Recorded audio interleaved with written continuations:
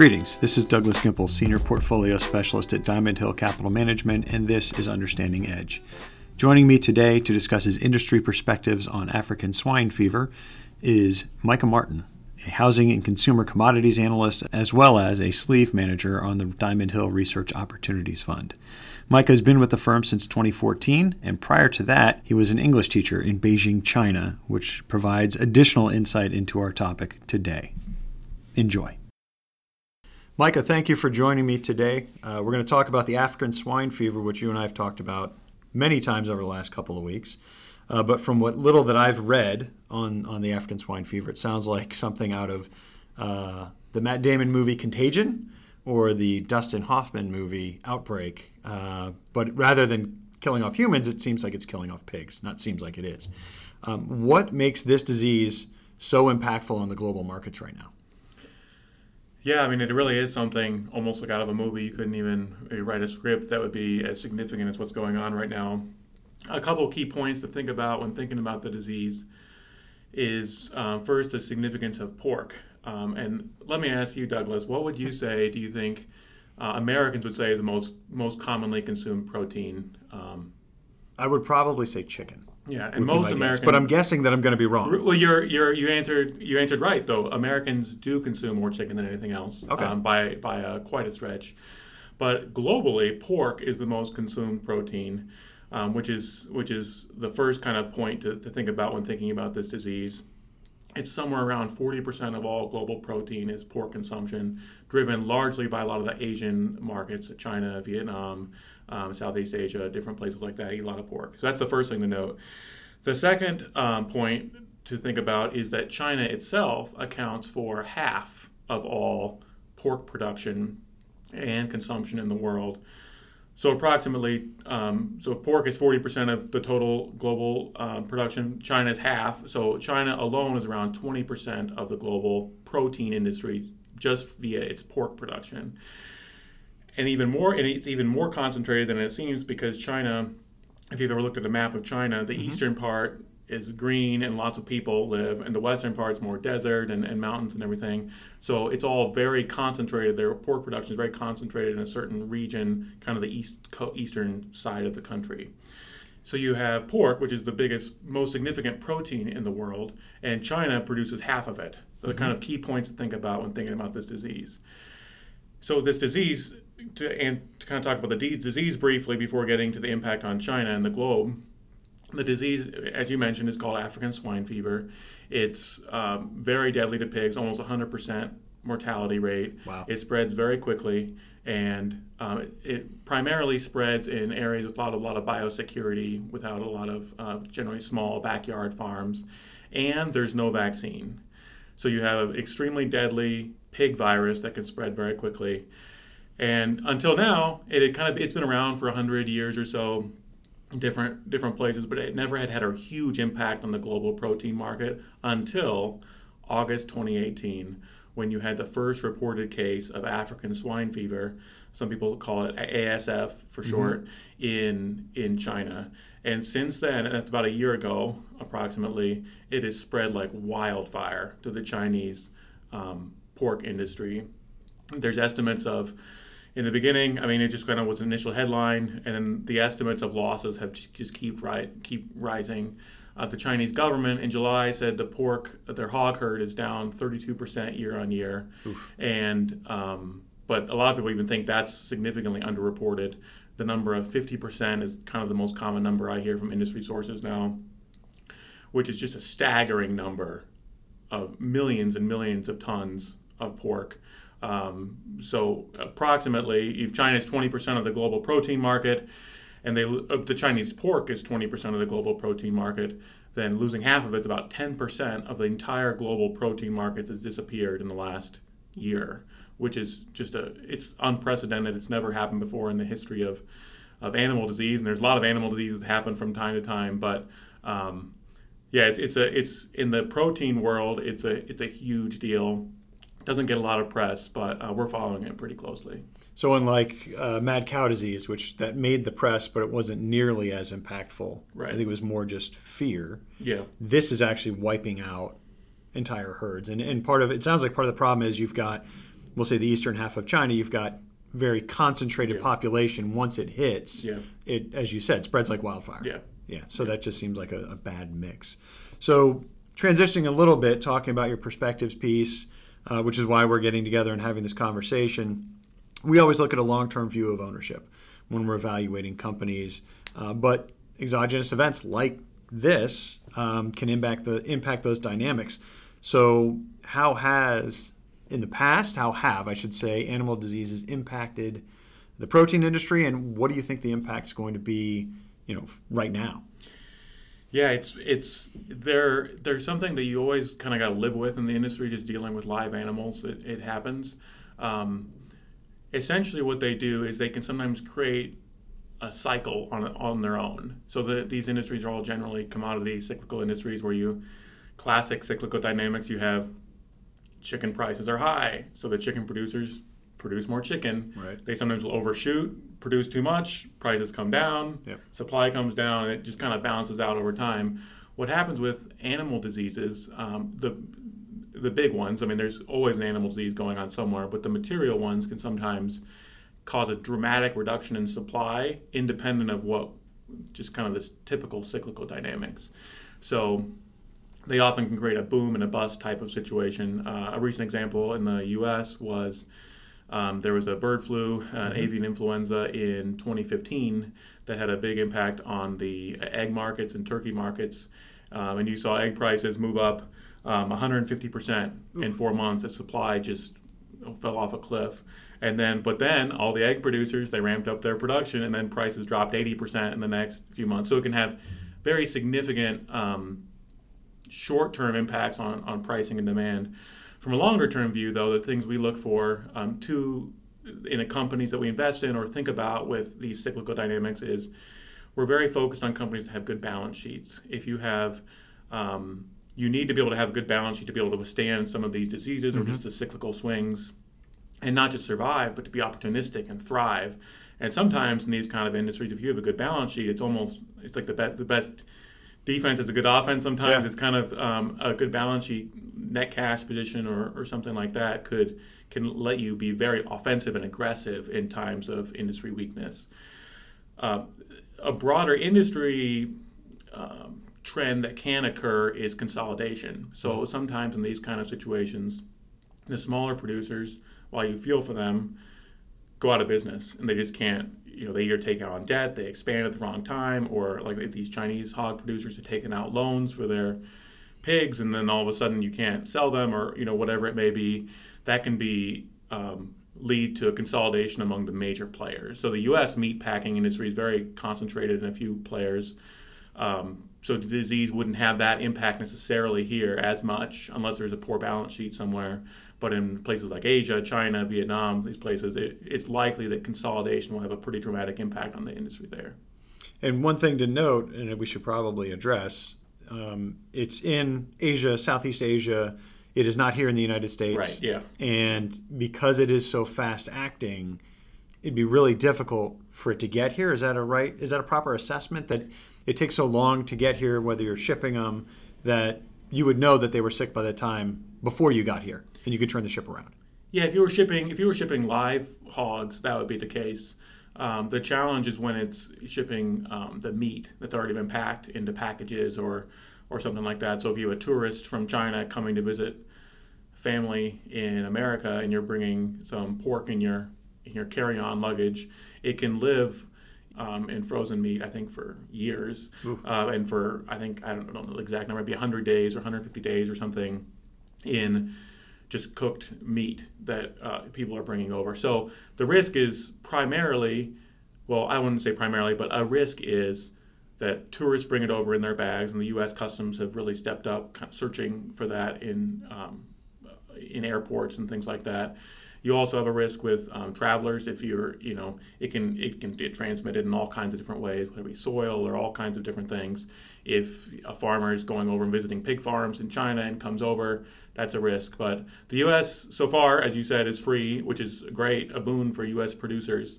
But it definitely, the industry is being very vigilant about being cautious. As long as it can stay out, that's good for the U.S. So people are being very cautious about it, and it does remain a risk. And I know that it won't matter, because if I hear that it's in China, I'm not going to go to China and eat pork, even though it may live. The disease lives on after the pig has been slaughtered and it's being served. It doesn't translate to humans, right? Correct? Right. Yeah. Okay. Humans can't get it, and the Philippines just announced this week that they had a big press conference with all the heads of the Philippine agricultural department, all eating pork on TV, so that they can make people not afraid of that. So yeah, it doesn't impact humans. Yeah. Okay. Well, that's good to know at least. So let me ask. We'll go back to China. How bad do you think this can get in China, and what are the far-reaching impacts for their economy? I mean, right now we're in the middle of this trade war. Putting that aside, unless it does impact, how bad can this get for China and some of the producers there? It's pretty bad. It's pretty bad right now. I think hog prices, the disease has been ongoing for about a year, and hog prices kind of remain relatively benign in the first part of it, which is what you would expect prices to spike higher dramatically.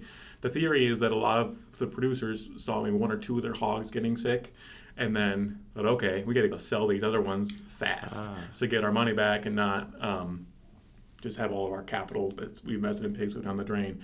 So there was a huge number of slaughters of pig processing that took place last fall, early this spring, and kind of accelerated the production essentially. So prices have been relatively flat, and you wouldn't even really know it unless you were looking at some of the hog numbers from prices or the impact on the Chinese economy or anything like that. But just recently, probably June, July type time period, prices have really moved. Chinese hog prices were up approximately 55% in about the last month and a half. Wow. And up 100% year to date. And pork prices are moving, and they're starting to impact inflation for Chinese consumers. It's a staple of the diet. It's a major part of the inflation basket that they use. So it doesn't look like they're slowing down. China recently announced that they're going to be maybe releasing some state reserves of pork, but you have so many. The quantities are just staggeringly huge that's a kind of a temporary band-aid maybe to the issue. So China's trying to do a few things. They're trying to, I saw a news article today, they're trying to persuade people that pork maybe isn't as healthy as chicken or beef, and so maybe trying to lower the demand for it on health concerns. They're trying to grow their chicken and beef facilities. They're trying to grow imports. They're trying to increase their support for the large hog operations that generally are more have better biosecurity, able to defend against it a little bit. So they're trying to protect against it, but it's going to be a challenge for the Chinese government just to handle. There's just not enough imports. There aren't enough imports.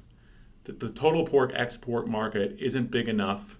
If all of the pork exports in the world were to go to China, that's still not enough to replace what they lost. So there's pork shortages that are going to happen. The trade war, some of that stuff's above, in my too hard pile, but it is, we have an excellent source of pork and Chinese pork. So I wouldn't be surprised to have some sort of impact on the negotiations between the different countries. But it's pretty bad, and it doesn't look, until they can really ramp up imports or somehow fix this other production, it seems like it's going to be a challenge for the next few years at least. So we've got a giant ocean between us and them. Eastern Europe, not so much. Mm-hmm. So is there concern that it continues to spread beyond China? Because if it was contained in Vietnam, it's a smaller country, you can contain it. But in China, huge borders. Mm-hmm. Is it spreading? Is it possible that it gets to Eastern Europe and then to the main continent? Yeah, it's in Eastern Europe now. Okay. It's really... it actually was in Eastern Europe first, technically, this outbreak. It's kind of, again, the disease has been around for a long time. Started in Africa, which is thus the name. Right. But in 2007, there was an outbreak in kind of the Eastern European region, and no one really knows, but that would be my guess. It eventually spread from there to China, and it's definitely still in Eastern Europe. Especially, it can sometimes transmit via the wild boar population. That maybe it won't kill them, but they can transmit the disease. And a number of Eastern European countries are seeing increased outbreaks in places like Romania and Bulgaria, Poland, Slovakia, Serbia, places like that. Thus far, compared to China, Eastern Europe is not a major pork producer. Right. The exception being Poland, which I think is maybe the fourth or fifth largest pork producer in the EU, that has had a few cases. The big important countries in Europe are Germany and Spain, and then France. Germany and Spain, I think, are 30% of total exports in the world of pork. So far, those farms have been able to stay secure from it, and that's been allowed them to have higher European pork prices and benefit from that. But we are paying attention to what's going on in Eastern Europe. It does seem like it's spreading further west, and were to have a more material impact in some like the German or Spanish pork markets, that would be a more material event for the world. So it is. I mean, it's everywhere really. It's in South Africa. There's been some cases. Eastern Europe. Southeast Asia is really starting to have a negative impact on Vietnam, which is a major sixth largest pork producing country in the world, and so it's a big deal. It's a big deal in the industry. China is the big fish with what's going on, right? But then we are paying attention to Eastern Europe as well, because the EU is the second largest pork producer behind China. So some frightening stuff for pigs at least. So let's look at it through the lens of company analysis. Like, where are the winners and losers? And let's focus on the U.S. So in your day-to-day job, you're analyzing companies. Where are the winners going to come from? And is it the protein manufacturers? Is it all the way down in the chain to the feed producers? Where do we see opportunities and where do we see some weakness? Yeah, it's a great question, and a lot of people are trying to figure this out. The kind of two caveats, I would say. Well, the first caveat would be, as far as thinking about the winners and losers, it's all dependent on if it comes here or not. Yep. Because if it comes here and we can't export any pork, and all of our pork is stuck, we're a major pork exporter, all our pork is stuck here, prices are going to go down. Mm-hmm. So with that caveat, and then secondly, kind of a broader thing to think about is whoever. There's a lot of different meat companies, protein companies in the U.S., but the ones who are most poised to benefit are the ones who own or control the protein production. Some meat companies, like a Hormel that buys Spam, or different that produces Spam, or other products, they'll buy meat from other people, so they're not as well positioned maybe as others. So we think some of the ones that are companies that are best positioned to perform well include Seaboard Corporation, which is a pork producer, and they're very vertically integrated, so they control the hogs from start to finish essentially, and they have good export opportunities. There are a couple companies, Sanderson Farms and Pilgrim's Pride, are chicken producers, but if pork prices get high enough, people will likely substitute to chicken, so they may benefit as well. The Tyson Foods is kind of the largest protein producer in the U.S., and they'll be a beneficiary. They're a winner in the global protein shortage, but they do have some of their segments where they buy protein from other people. Mm-hmm. So if they have to buy at a high price and they can't raise prices, there could possibly be margin pressure there. And then depending how far out, depending on how crazy the prices go, Cal-Maine Foods, which is an egg producer, could see higher egg prices in China are starting to move up. You're starting to see kind of those tertiary impacts on other proteins. So it's possible that egg prices could benefit as well. So I would say probably those are U.S. winners. As far as losers, restaurants, in my opinion, are one of the primary industries to look at in that regard. Especially more price-sensitive ones. If you have $1 hamburger, or you don't want to raise the price, you're going to try and keep prices at a certain point.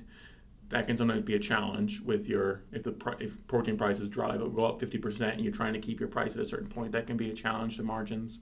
But restaurants, and then like I mentioned, other meat companies that maybe would buy from anyone who has to buy raw meat versus controlling the raw meat is more not quite as much of a benefit.